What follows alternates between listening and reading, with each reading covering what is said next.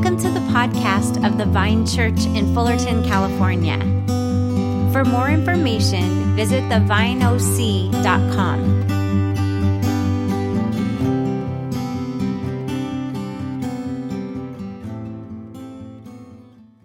Amen. Well, hey, good morning again. Hope you're doing well. If you haven't been with us lately, we're in a series on Jesus as the revelation of life. We all want life, but we don't always know where to find it, and we don't always know what that looks like. And so in this series, we're seeing what we can learn about what life should look like by looking at the life and teachings of Jesus Christ. Because he said that he came, actually, that we might have life to the full. And so that's what we're looking at. Now, I grew up in a Christian home, and I grew up going to church. And so I was taught as a kid, and I'm so thankful I was taught as a kid that Jesus died on the cross for my sins. And if I accepted that and invited him into my life, that I would go to heaven when I died. And so as a kid, I did that. I invited Jesus into my life. And I'm so glad I did, because that was kind of the beginning of the seeds of spiritual life for me. But the problem is that I never really understood how Jesus, because for me the story stopped there. And so I never really understood how Jesus related to my life here and now. And so over time, I just sort of defaulted to the messages and the models of the world around me, to what I saw on the movies, to what I saw on MTV, to what I saw in the lives of my older brothers, who at that time were not the best role models. But one of the things that happened when I was in college is that I actually started reading the Bible, like for myself. And through that, I came to see that not only is Jesus Savior, he is that, but in addition to that, that he is actually the one who really knows what life is about. And that through his teaching and actually through his life, that he actually shows us what our lives are to be like, that he's actually a model for us. And that insight was a total game changer for me. Now, of course, there's some things about Jesus' life that are unique to him. He is the unique Savior. He is the one and only Messiah, right? But on the other hand, there is so much about Jesus' life that is actually a model for us. And so if you haven't been with us, I'll share just a couple thoughts on this. So, for example, in John chapter 13, verse 15, this is at the Last Supper. Jesus has just washed his disciples' feet, and then he says to them, "I have set you an example that you should do as I have done." In other words, he's saying my very life, it's actually a model for you. He also told his early followers, he said, "Follow me." He didn't just say, "Believe in me." He also said, "Follow me." In other words, in terms of his overall manner of life. And another example is 1 Corinthians 11, verse 1, where the Apostle Paul says, he says of himself, he says, "Follow me, follow my example as I follow the example of Christ." And so what this shows us is that Jesus' life is actually a model for us and of what life should look like. And I think for many of us, this is kind of an intuitive thing. You might remember, the 1980s bracelet WWJD, right? And that stands for what would Jesus do, right? So I think, again, we kind of intuitively have this idea that Jesus, he's actually a model for us. You look at kind of the history of devotional literature. There's a famous book from, I think it's the 1400s, by a guy named Thomas à Kempis called The Imitation of Christ. And that's all about this idea, again, that Jesus, he's actually a model for us, that we are to imitate his life, okay? A more recent example is kind of the recent spiritual formation literature, which really has this theme. Here's a quote from Dallas Willard. And he says, "Jesus came among us to show and teach the life for which we were made.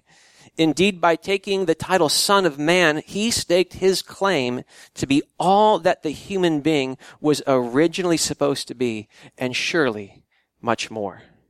So I just share all this to give you a sense that kind of the premise behind this series is that Jesus is actually the revelation of life. Now, he's also the revelation of who God is. Jesus said, "If you've seen me, you've seen the Father." But in this series, kind of the angle we're looking at is how he also shows us about who we're called to be, because he was fully God, but also fully human being. He lived a human life. He was born, he got tired, he ate, he slept, and he even died on the cross for you and me. But we're looking right now again at his life as a revelation of what our life is to be as well. So last week we talked about finding life, and we saw that in his earthly ministry that Jesus found his life in the presence of his Father through prayer, that he lived a lifestyle of prayer, and that this is actually what fueled his life and his ministry. And the point last week was very simply that if Jesus, who is the Son of God, if he thought he needed to live a lifestyle of prayer, if he needed to come regularly into the presence of his Father, how much more so do we? How much more so do we? And so that's what we looked at last week. Now, last week I received an email from a congregant which was super encouraging, and she was sharing about how in this season she's been pressing into prayer, kind of in the way we talked about it last week, is sort of kind of a lifestyle of prayer. And so it was just so encouraging that I wanted to invite her up to share with us. So I want to invite you to join me in welcoming up our friend Rebecca Jen. A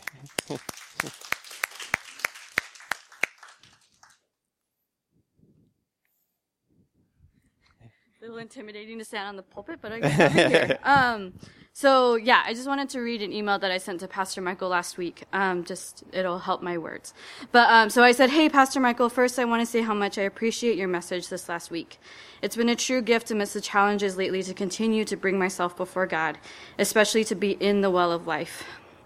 Along those lines, I wanted to share with you my experience this last summer, as at the end of June to the beginning of July, I attended a prayer intensive by the Pasadena International House of Prayer. I attended a webinar of the sessions, which saved a lot of gas money and on registration, but I was no less blessed. During this time, I learned so much about prayer, about God's own heart for prayer, in the examples of King David, Anna, and Mary of Bethany. I also heard the testimonies of a few leaders in the IHOP movement from Texas, New Jersey, Pasadena, Anaheim, and even Tajikistan. Although I was hesitant at first to attend the seminar, I realized that I was soaking even more in the movement of God, of prayer, who is even more attentive to the prayers of his people and is encouraging his people to pray via supernatural ways. By the end of the intensive, I didn't know what to do with the information. I was tempted to go on my weary way, but instead turned to God in a moment of humility. What should I do, Lord? The intensive was amazing, and I learned so much. What would you have me do? And he showed me 2 hours of prayer like the 2 hours set at a house of prayer, but just with myself, every day. I didn't have a job at the time, so I agreed. It would add structure to my days, as well as put into practice what I had learned. So I did that for the month of July. What Pastor Michael said in his sermon last week about 6 10-minute prayer times with God is so different than having 1 hour is so true. 2 hours of prayer with God is so different from having 1 hour of devotion and Bible study or reading. I wasn't perfect. When I figured out where I wanted to be for these 2 hours, I would fall asleep during prayer. I would pray for 30 minutes and get bored. My mind wandered. But God, in his grace, I found myself drinking from a deep well of refreshment, sometimes in anguish, but always in love. Most of the days I would pray for an hour and then read for the next. Once I was experiencing so much grief, I needed those 2 hours just to mourn and journal. In a more general sense, I worked out a prayer schedule to pray by theme, 2 days for each area of my life in which I care for friends, for families, for ministries, the Vine, laundry shower ministry, etc. At the end of the month of July, August sped up for me quite drastically, but I think the main things I took away from July is a sense of constant connection with God, a recognition of when my soul feels squeezed from the cares of the world and speed of it. I know when I need time with my Abba to expand, to truly abide in the vine. All of the I am statements of John have become more real in my life, I think. So I sent this to Pastor Michael to encourage him in his sermons and as our church leader, but to my church family, I want to encourage you guys too. Prayer isn't just for the elite or for Pastor Michael, but a life of prayer is a must for all. As Paul says, pray unceasingly. So my encouragement to you would be trying to pray for half an hour in the morning or 5 minutes during your break. The only place you can go towards Jesus, so it's worth a little bit of trying, right? So, thank you. Amen. Thank you so much, Rebecca. So encouraging. Well, today we're continuing this series, and what we're looking at today is how Jesus lived a life empowered by the Holy Spirit, and how we are called to live lives empowered by the Holy Spirit as well. And we're going to cover a lot of ground, so you might need to buckle up here, and we're going to kind of do kind of a whirlwind tour through a lot of scripture, but I really hope this will be encouraging for you. So here's the first point, and it's very simple, and it's that during his earthly life and ministry that Jesus relied upon the empowering of the Holy Spirit. That Jesus relied upon the empowering of the Holy Spirit.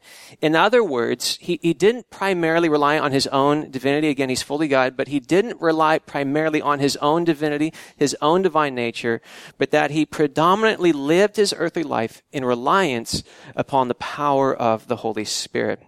Thomas Oden, who's a major theologian, I'll mix some quotes in here, he says this. He says, as a man, Jesus walked day by day in radical dependence upon God the Spirit, prayed and spoke by the power of the Spirit.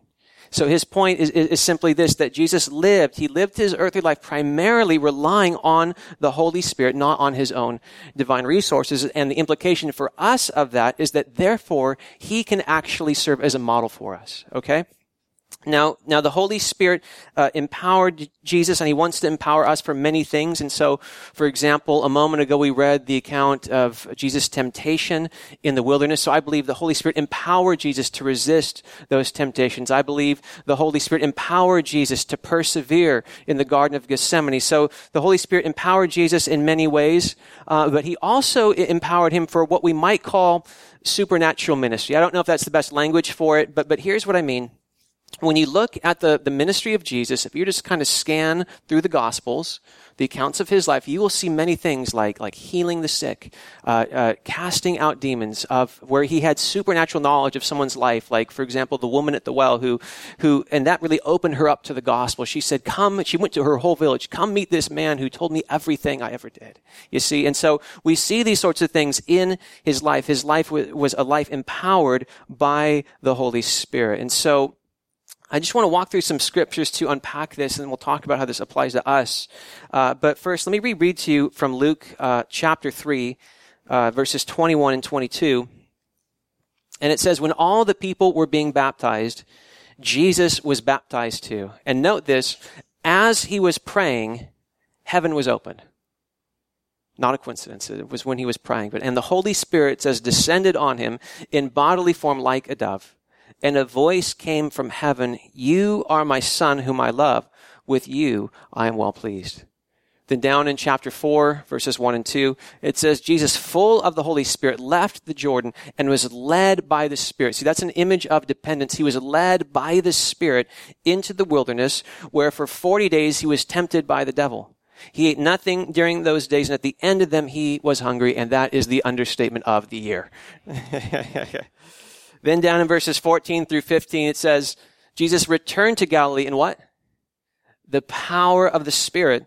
No, not on his own power, but the power of the Spirit. And news about him spread through the whole countryside. He was teaching in their synagogues, and everyone praised him. And so what we see here is that what precipitates and undergirds Jesus' ministry is actually the empowering of the Holy Spirit, that Jesus relied on the power of the Holy Spirit. And just in the first 4 chapters of Luke, there are 12 references to the Holy Spirit. 12 references. It's a major theme that Jesus lived this life of dependence upon the Holy Spirit. And all 4 of the Gospels, which are biographies about the life of Jesus, emphasize the role of the Holy Spirit in Jesus' life and ministry. And, of course, if you read, as I mentioned a moment ago, that if you read through the Gospels, you'll see, Jesus healing the sick and, again, driving out evil spirits and miracles and supernatural knowledge. And, but I think when we see these kinds of things in Scripture, I think the temptation can be to sort of chalk all that up to the fact that Jesus was God. I think, well, he's God. Well, of course, right? But what if these things were not primarily a manifestation of his deity, but were actually expressions of his reliance upon the Holy Spirit? Actually, that's what we see in the Scriptures. Here's an example. Matthew chapter 12, verse 28. Jesus said, but if it is by the Spirit of God that I drive out demons, then the kingdom of God has come upon you. In other words, Jesus is saying that his deliverance ministry was not by his own power. He had the power, but it wasn't by his own power. It was actually by reliance upon the Spirit of God. Does that make sense? Okay.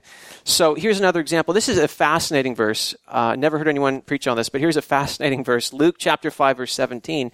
And it says, one day Jesus was teaching, And Pharisees and teachers of the law were sitting there.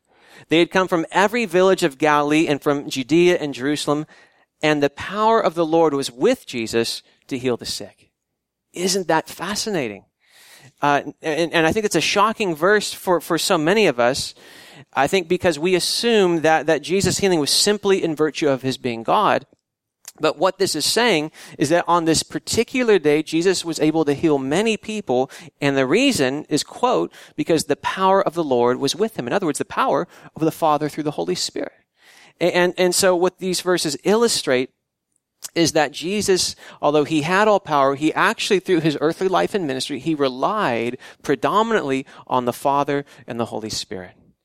And again, that might be a new way of thinking for you, but I think actually this is really insightful, because this actually, what this means is that therefore, in these ways, that Jesus actually can be a model for us. And we'll talk about that in a moment. One last scripture. This is from Acts chapter 10, verse 38. And this is from a sermon that the apostle Peter gave. He's in the house of a guy named Cornelius. And so he's giving kind of a little mini sermon to Cornelius and his household, and he sums up Jesus' ministry. And Peter describes, quote, how God anointed Jesus of Nazareth with the Holy Spirit and power, and how he went around doing good and healing all who were under the power of the devil.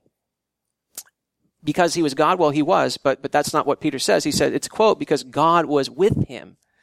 In other words, God the Father through the Spirit. So, isn't that fascinating? I think that's so fascinating. Now, if we had more time, there are many, many other passages we could look at, but I want to read to you a quote just to kind of sum this up. It's from my friend Klaus Isler, who's a professor at Biola University. And he says this.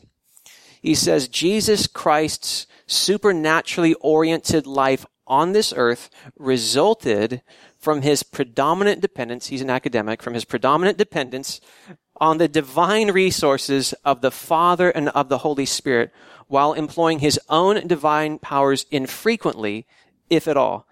And he goes on to say, without an appreciation of the dependence Jesus exercised on the Father and the Spirit, it is not possible to understand how Jesus can be our genuine example. It's kind of meaty, but that's an important quote. Again, what he's saying is that Jesus, through his earthly life and ministry, he relied primarily on the power of the Spirit, on the Father. And therefore the implication is that he can be a model for us. Now, again, I think the temptation can be to think, well, what does this have to do with us? And I really think the answer is everything. Everything. Why? Well, because Jesus actually promised his followers that they too would experience the power that he himself relied on. John chapter 14, verse 12. This is staggering.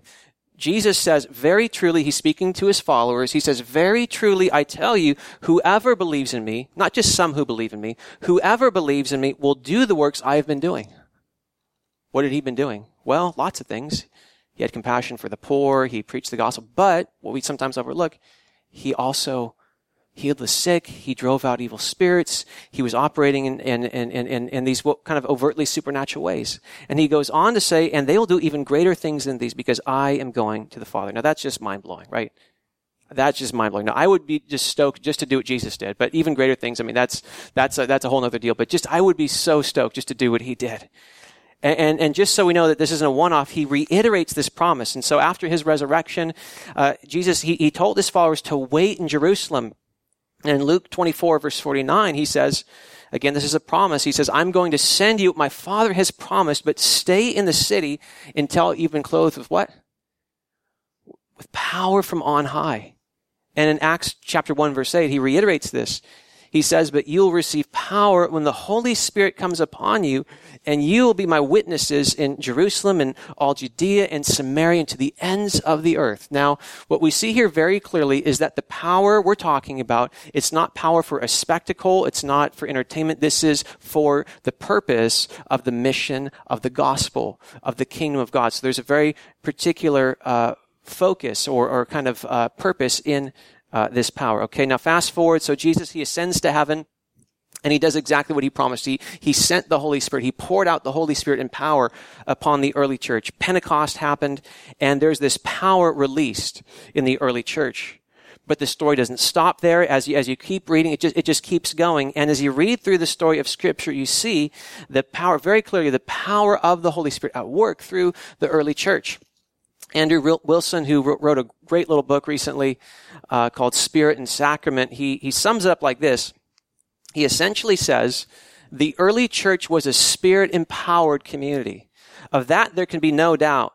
From the day of Pentecost onward, the book of Acts is a story of Holy Spirit breakthrough. Speaking in other languages, prophesying, healing, casting out demons, angelic encounters, miraculous prison breaks, visions, dreams, evangelistic preaching, buildings shaking, the dead being supernaturally brought to life, boldness in the face of persecution, joy, and even one story of teleportation. And of course, we see these things clearly in the life of the apostles. And one of the verses that just haunts me is Paul's statement when he's kind of summing up his ministry. This is in 1 Corinthians chapter 2, verses 4 through 5. And what he says is this. He says, my message and my preaching were not with wise and persuasive words, but with a demonstration of the Spirit's power. Why? So that your faith might not rest on human wisdom, but on God's power. See, that was actually how the Apostle Paul, that's how his ministry went forward. And again, it can be tempting to think, well, that's the Apostle Paul. I mean, we're talking about the apostles here. Surely this can't apply to us. But what is so fascinating, as you read the book of Acts, we see many people listed who were not apostles who engaged in the very same form of ministry. People who actually God used for miracles and healing and deliverance and prophetic ministry. People like, we read of people like Stephen and Philip and Ananias and Agabus and so on. None of whom were apostles, but all of whom God used in these ways. And there are also anonymous miracles and things recorded. And so what we see here is a picture that these sorts of things were actually normal in the early church. These were not abnormal, okay? Now, when it comes to applying this, here's the challenge I think we face. It's that we read this and we say, that's amazing. But I've never experienced that. And so therefore, this must just be like a history book, right? And so maybe this doesn't apply to us in any kind of ongoing way. And so I think that's and I totally get that. And I think that's a very, that's just a real temptation. And I'll address that in a moment, but I think like I've been kind of doing so many scriptures. Let me just sprinkle in a story here, kind of lighten things up. So my first, I don't know what you want to say, experience of some of the things we're talking about here, in terms of experiencing the power of the Spirit for something kind of we might call supernatural ministry was I'll back up, backstory. So when I was a college freshman at Cal Poly, I was not smart enough to wear flip-flops in the shower.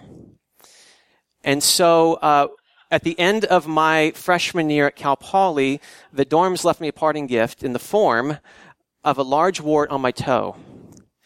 And it kept growing and growing. Sorry, it's gross. Sorry. Should have given like a little warning label on this message. Sorry. Woo.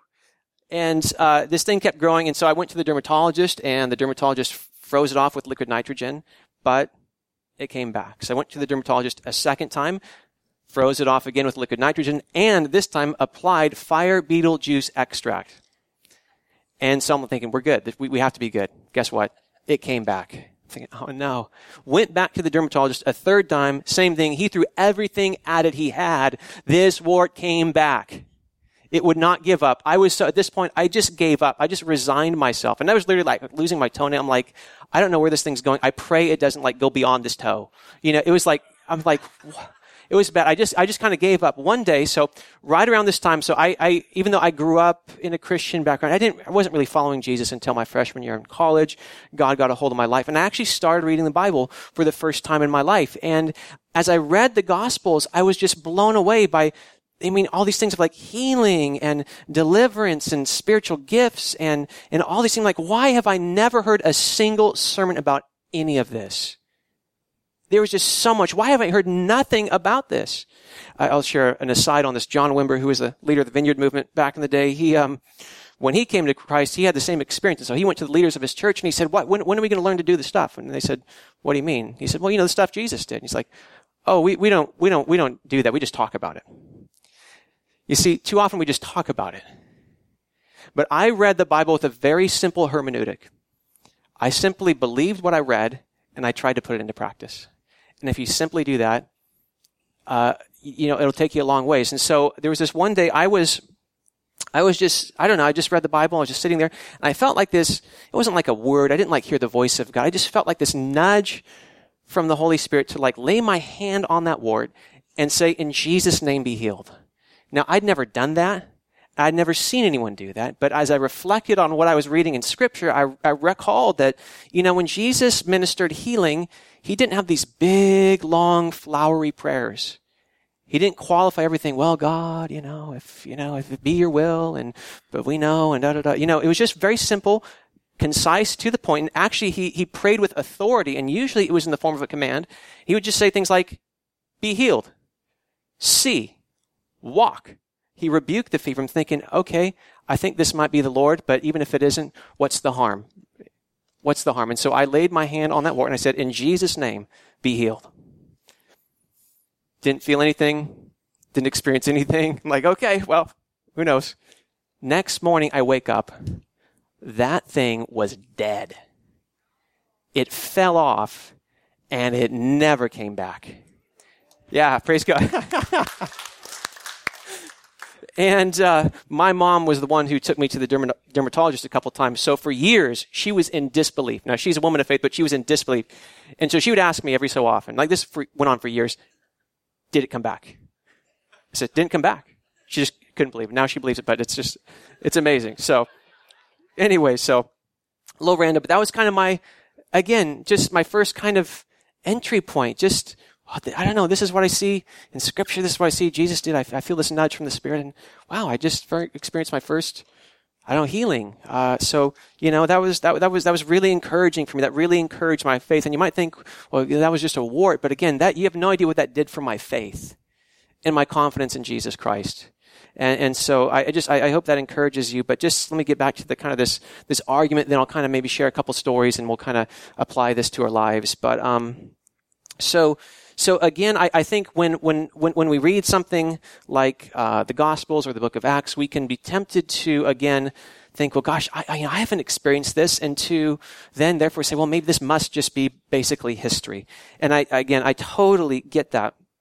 But at the end of the day, I don't think that works, because as you read through the New Testament, you just see this stuff throughout. And so, for example, when the Apostle Paul writes letters to churches, or James, the half-brother of Jesus, writes letters to churches, they just assume that they are actually experiencing manifestation of the power of God's Spirit, and they just assume it's happening. Okay, so for example, Romans chapter 12, verse 6. And by the way, this is not like the go-to book for charismatics and mystics. Romans chapter 12, verse 6, Paul says, we have different gifts according to the grace given to each of us.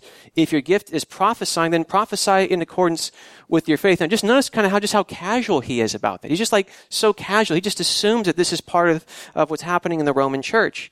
And interestingly, he lists that as the first gift. I don't have time to comment on that, but it's interesting. In Galatians chapter 3, verse 5, Paul asks, does God give you his Spirit and work miracles among you by works of the law, or by your believing what you heard? Now this is just a sentence. But notice that Paul doesn't feel the need to address why miracles or what miracles. He just assumes that there are miracles happening in Galatia. And he doesn't even say, remember that one miracle that happened, 2 years ago with sister so-and-so? Was that because, you're good, or because God's good? He actually says, does God work miracles, plural, among you? Is that happening because you are a good person, or because God is a good God? 1 Timothy chapter 1, verse 18. This is the Apostle Paul again. He's writing to a young church leader named Timothy. And he says, Timothy, my son, I am giving you this command in keeping with the prophecies once made about you, so that by recalling them, you may fight the battle well. Fascinating text.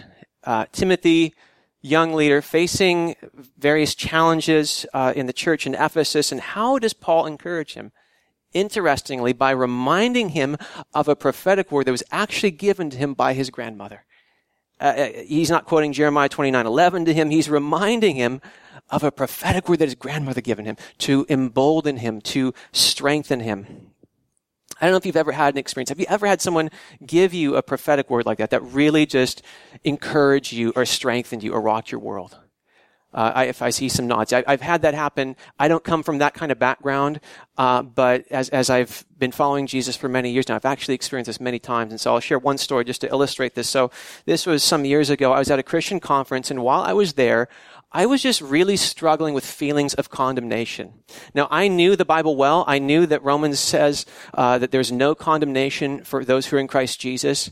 But I'm one of those people, I struggle to forgive myself. I can beat myself up. I struggle to receive God's grace and mercy. And so I was just kind of feeling all this, I don't know, like this condemnation and all this stuff. I was just kind of in a funk. I was in a bad place. And this was a time of worship and prayer at this conference. And a guy who I've never met in my entire life walked up to me. This is what's real in my heart at this moment. No one else in the world knows this, but this is where I'm wrestling with God in that moment. And a guy I've never met in my life walks up to me and he says, Michael, when God looks at you, he doesn't see a sinner. He sees a saint. And he went on to speak very, very specific words into my life that were just dead on. And I can tell you that was life transforming. Again, I already knew all the relevant scriptures, but somehow that helped me kind of believe it not just up here, but down here. Wow, there really is no condemnation for those who are in Christ Jesus. And that's something that I've been able to go back to, like Paul's encouraging Timothy in my life. And so that's just one example. I could share many, many like this, of how God has used this kind of ministry in my life to encourage me greatly. Here's another scripture. Again, we could just go on a tour for days here, but James chapter 5, 14 through 15, is anyone among you sick? Let them call the elders of the church to pray over them and anoint them with oil in the name of the Lord. And the prayer offered in faith will make the sick person well. The Lord will raise them up. If they have sinned, they will be forgiven. Again, we could go on, but what I hope you're seeing here is that according to the New Testament, a life empowered by the Holy Spirit for the supernatural works of Jesus, this is just kind of normal Christianity. And Jesus, again, he lived a life of dependence upon the Spirit. He promised that we would be empowered by the Holy Spirit, and so the invitation is for us to depend on the Spirit as well, in all sorts of ways. But what I'm focusing again on today is these sorts of things. And again, many dimensions to this, but looking at things like, again, healing and deliverance and spiritual gifts and that kind of thing. And again, the writers of the New Testament just assume that this is kind of normal Christianity, that we'd experience this in some measure, at some frequency, okay? Now, there's so much we could talk about here. Goodness. I think, okay. Do I call an audible? So I'll just go wherever we go here. So I think that,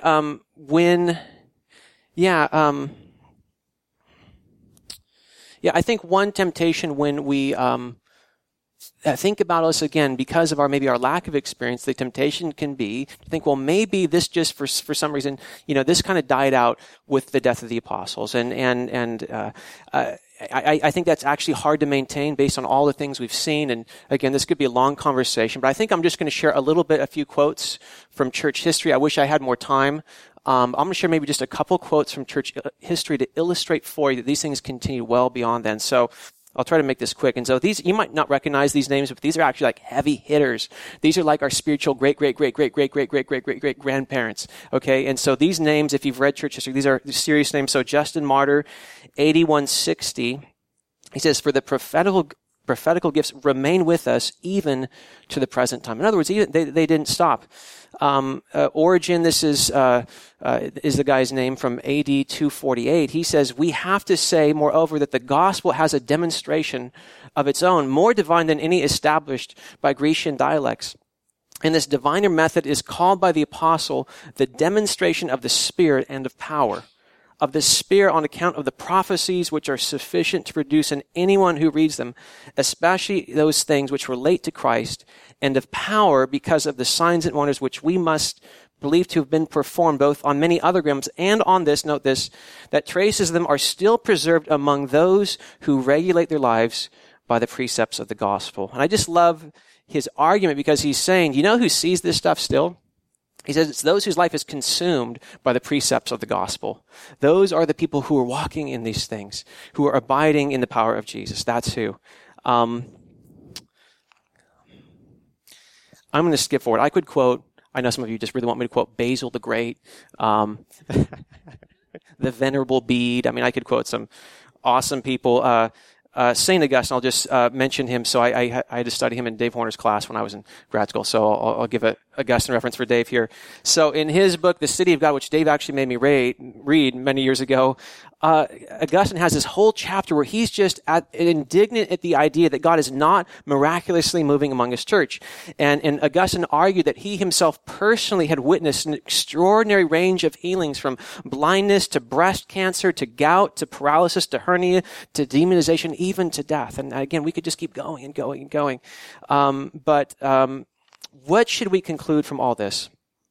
And I think it's this, that Jesus, he wasn't shining us on when he promised us that we would experience the same power of the Spirit that he himself relied on. And so I firmly believe, on the basis of everything we've seen, that Jesus is he's actually a model for us, that he wants us to live lives empowered by the Spirit. He wants us to actually have lives that cannot be explained by our own efforts alone. Like the Apostle Paul, he said, I didn't come among you with wise and persuasive words. He didn't want his own speaking skills to be able to explain the fruit in his ministry. He said, I want actually the power of God. I came among you with a demonstration of the Spirit's power. That's what I want. I want God to be glorified. I want the power of God to go forth through my ministry. And that was actually crucial to his mission to the Gentiles.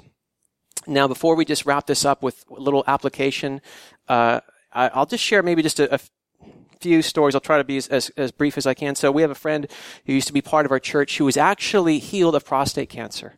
And he was, he had the scans before, and some of the best people in the country read those scans and said, you definitely have prostate cancer.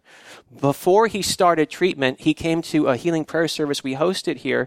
He received prayer, and he said, I want to get scanned one more time before I begin treatment. When they scanned him again, there was no cancer present. No cancer present. Again, some of the best people in the country read these scans, confirmed this, and when the doctor called to inform him of this, he said, I have no explanation of this. Happy Thanksgiving. This is around November. No explanation. He experienced healing through prayer. Our dear friend Dave Horner has experienced some significant healing recently. I know he shared last month when I was out of town. You can listen to that online. I've seen many people experience healing through the power of the Holy Spirit, not because of our power, but because God is a God who's alive and well and at work in the world, and he actually wants us to partner with him. And we do that by relying on the Holy Spirit through prayer, through these sorts of things. Okay, this is kind of a personal story, but I felt led just to share this, so I'm going to do it and then we'll wrap it up. So my first year in grad school, I went through a major depressive episode. It started as mere grief, but it turned into a full-blown, major depressive episode. Lots of things to it. Life got so bad that it was like a waking nightmare for me. It got so bad, and I don't share this lightly, I did not want to live. Now, thankfully, because of my theology, I would never do something to hurt myself. But I can tell you that I prayed that God would take me out because life was so bad. And I didn't want to be here anymore. And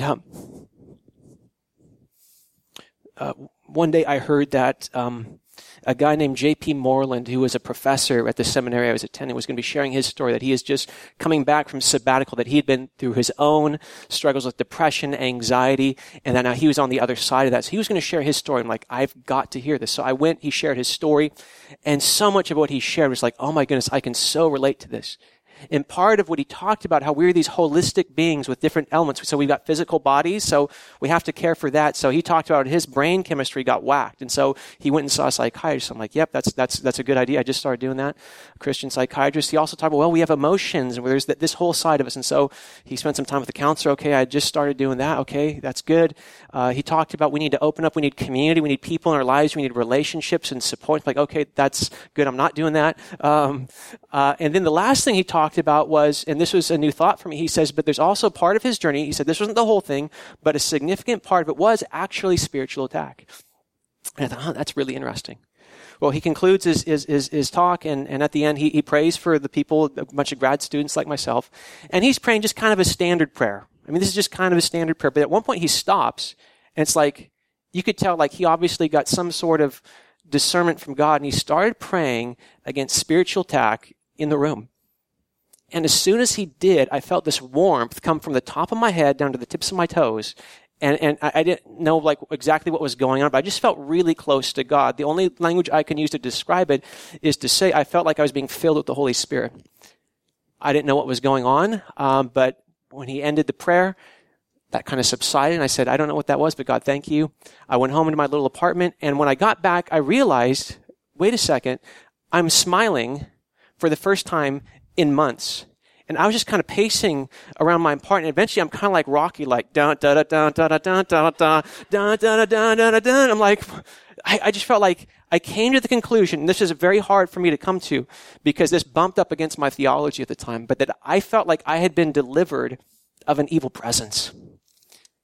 And again, I had this naive theology, like, well, either you're like the Gerasene demoniac and you're just out of your mind, or you're like in this invincible bubble and nothing can even get anything. And that's just not biblical. St. Paul said that do not let the sun go down on your anger lest you give the devil a foothold. In other words, as a Christian, he's writing to a church, you can actually give the devil a foothold in your life. I don't think you're going to get possessed, but I'm just saying that he can actually mess with you way more than I realized. But this was my experience was so overwhelming. Like, that's the only conclusion I can come to. Right then, I got a call from my mom. I do not come from a charismatic background. She said, you're never going to believe this. 2 people had prophetic words for you today. I said, really? I've never had one, let alone 2 in one day. Bring it on. Like, what happened? And she said, well, first is your Aunt Susan, that she was praying for you today. She felt like the Lord wanted you to know that this isn't going to go on and on. And I can't tell you how encouraging that was, because when you're in a deep, dark depression, you fear that this could be the rest of my life, that like my life is over and that this is it. And like, wow, that is so encouraging. I don't know if I believed it, but that was encouraging. Then she says, but then my friend Jolynn, who is a woman who leads a ministry in the rough part of my hometown, she's like just like an amazing woman, like amazing character. Like I knew, like this woman is legit. Like she works with like gang members and like she is legit. So what did she say? She said, we were at this little small group and she said, I feel like the Lord's given me a word for your son and that the Lord wants him to know that this isn't going to go on and on. He's going to be okay. But I felt like the Lord also said that the Lord is allowing him to be sifted. He's allowing it for his purpose, that once he has turned, that he's actually going to strengthen his brothers. And she said a few other things, like you need to open up the community and some other things that I needed to do. I'm like, wow, I don't know exactly what that means, sifted, but that just like, yeah, it just like resonates with my experience. I just feel like it's just been like sifted. Right then I got a knock on my door. I said, Mom, I'm going to have to call you back. There was a guy who lived across from me in grad housing, and this guy, he doesn't have a charismatic bone in his body. I mean, this is like way outside his comfort zone, but he said, and he just looked so awkward. He was standing out in front of my door with his Bible open. He just looked like so sheepish. I'm like, what's going on, man? And he said, I don't know if you'll believe this. He said, I was in my bathroom and I felt like I heard God say, give Michael this scripture. He said, but it's a weird one. I'm like, okay, bring it on. He said, Simon, Simon, behold, Satan has demanded permission to sift you like wheat. But I have prayed for you that your faith would not fail, and that once you have turned, that you would strengthen your brothers. I said, whoa. I like fell down on my couch, like, whoa, you got to come in, man. So I just shared with him the whole story. And that wasn't the end of my journey. I still, met with the counselor. There's things I needed to do to heal up, but that was like a crucial just turning point in my life. And I just want you to see that, like, had JP not had the discernment to pray and the courage to pray and to share his story, had my Aunt Susan, had the woman Jolynn, my buddy Ed, had they not taken that step of faith to listen to and rely on the Holy Spirit, I don't know if I would be here today. I really don't. And so I share it to encourage us all. God is working. I think sometimes when you read these things in Scripture, it feels like, well, there's going to be fireworks. You're going to hear like an audible voice of God. No, actually, for me at least, so often it's just like that still small voice. Actually, so often it's just like so subtle. But it's learning how to tune in to what God is doing and just saying yes. Just saying yes. I think that's so much of what this journey of relying on and being powered by the Holy Spirit is. Just saying yes. So let me just share as I land this plane, crash land this thing here. So much I could say, but I'll just share a sense I have that I believe that I believe I had a dream this past. I'll share. So this summer I read the book of Daniel, and one of the things I see in Daniel's life that he had these prophetic dreams, and he also, God gave him an ability to interpret dreams, and then God used that to enable him to have this amazing impact in the secular pagan society. And so I read that this summer. I thought, God, I would love to have prophetic dreams. See, I'm just very simple when I read the Bible. God, I'd love that. And I asked him. He said he's a good father. If you ask for bread, I'm not going to give you some. I said, God, I'd love that. I love prophetic dreams. Well, guess what? I've started having prophetic dreams. I had there's a guy who used to be part of our church, moved out of state. And I had 3 very specific dreams about him pursuing ordained ministry. And I was like, I got to call this guy, see what's going on. Well, before I could even call him, I got a packet in the mail. It was a reference check on his behalf from our denomination because he's pursuing ordained ministry. I'm like, how about it? That's interesting. Well, this past Sunday, I'm not going to get into details. I had a dream, and if it is of the Lord, I think we're going to see more of this stuff among us. I don't know exactly what that looks like. I don't know exactly when, but I just share all this because I feel like God wants us to have an imagination for this kind of thing. He wants us to have openness. I think he wants us to actually be desirous, and even a sense of expectancy. Jesus said, ask, seek, knock. And Paul said, eagerly desire the greater gifts, not be skeptical or squeamish, but actually eagerly desire the greater gifts. Why? Because these are the gifts that are most apt to build up the body of Christ and to further the kingdom of God. And so I just and share that with you as an encouragement. And I suspect there are probably people here today in different places. Some of you, this is all new to you, and so you might help you maybe to read. I would say first start with the Gospels. Just read, and read the New Testament if you haven't. We have free Bibles in the hall. We would love to give you one of those as a gift as you learn more about Jesus and his life and ministry. Also, I'm going to send out some book recommendations in our weekly email this week. And so if you don't already receive that, if you fill out a Connect card, we would love to resource you in that way. And so we're also, I mentioned earlier, having a prayer workshop on September 4th. So I invite you to come and learn. I think it's going to be a fantastic time. Now, there's another group of people here. Oh, my goodness, I'm running late. Okay, I'm hurry up. Another group of people here who, about this stuff, but if you're honest, you're not very open right now. And I understand that. And I think for a lot of us, the reason is disappointment. Because some of us, we've prayed for things and nothing happened. And so we're wrestling. Actually, when I was preparing this message, I just was feeling like this inner resistance. I'm like, what is this? And I felt like the Lord showed me that I had fear of disappointment. Like fear of what if I call this to really seek God in this way? And what if we don't experience some of these things in our life? And I was like, oh wow, God. But you see, that's the spirit of fear. That's not the spirit of our Lord Jesus Christ. And so I just had to kind of do business with God. And so some of us today, we might just need to kind of, God, what is that kind of resistance in my heart? So some of us are there, and you might just need to talk with the Lord about that. Some of us, actually, you have some knowledge of this, and you're open and you're on board, and you say, gosh, that sounds wonderful. I would just say, ask. Jesus said, ask. He said, seek. And then the last thing is just that if you get a sense of God giving you a leading or a nudge to do something, I say just step out in faith. And you might even get a sense of maybe just a nudge to maybe offer to pray for somebody here, maybe somebody next to you, they're sharing about something hard in their life, and maybe just listen to that and just offer to pray for them. It can be very simple.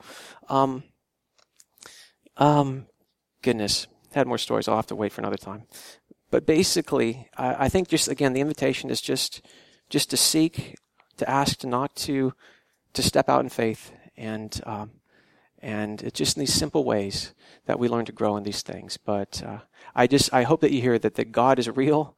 I had lunch with a pastor friend this past week, and he was asked to speak at a local Christian university on a class on evangelism. And part of what he shared in that time was a bunch of stories of things like this that he's experienced. And what's so fascinating is the overwhelming response of the students in this class, who are overwhelmingly, if not exclusively Christian, was, wow, God is real.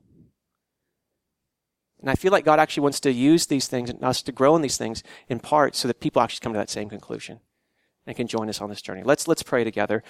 Lord, we thank you. You're an amazing God. And we thank you, God, Lord, we thank you for your great love. And we just pray for more of you. Holy Spirit, more of your presence, more of your nearness, but also more of your empowering in our lives. Lord, would you give us the grace just to open our hearts to you fully? Would you move among us, God? Would you have your way? And Lord, would you prepare us to meet with you now as we celebrate communion together? In Jesus' name, amen.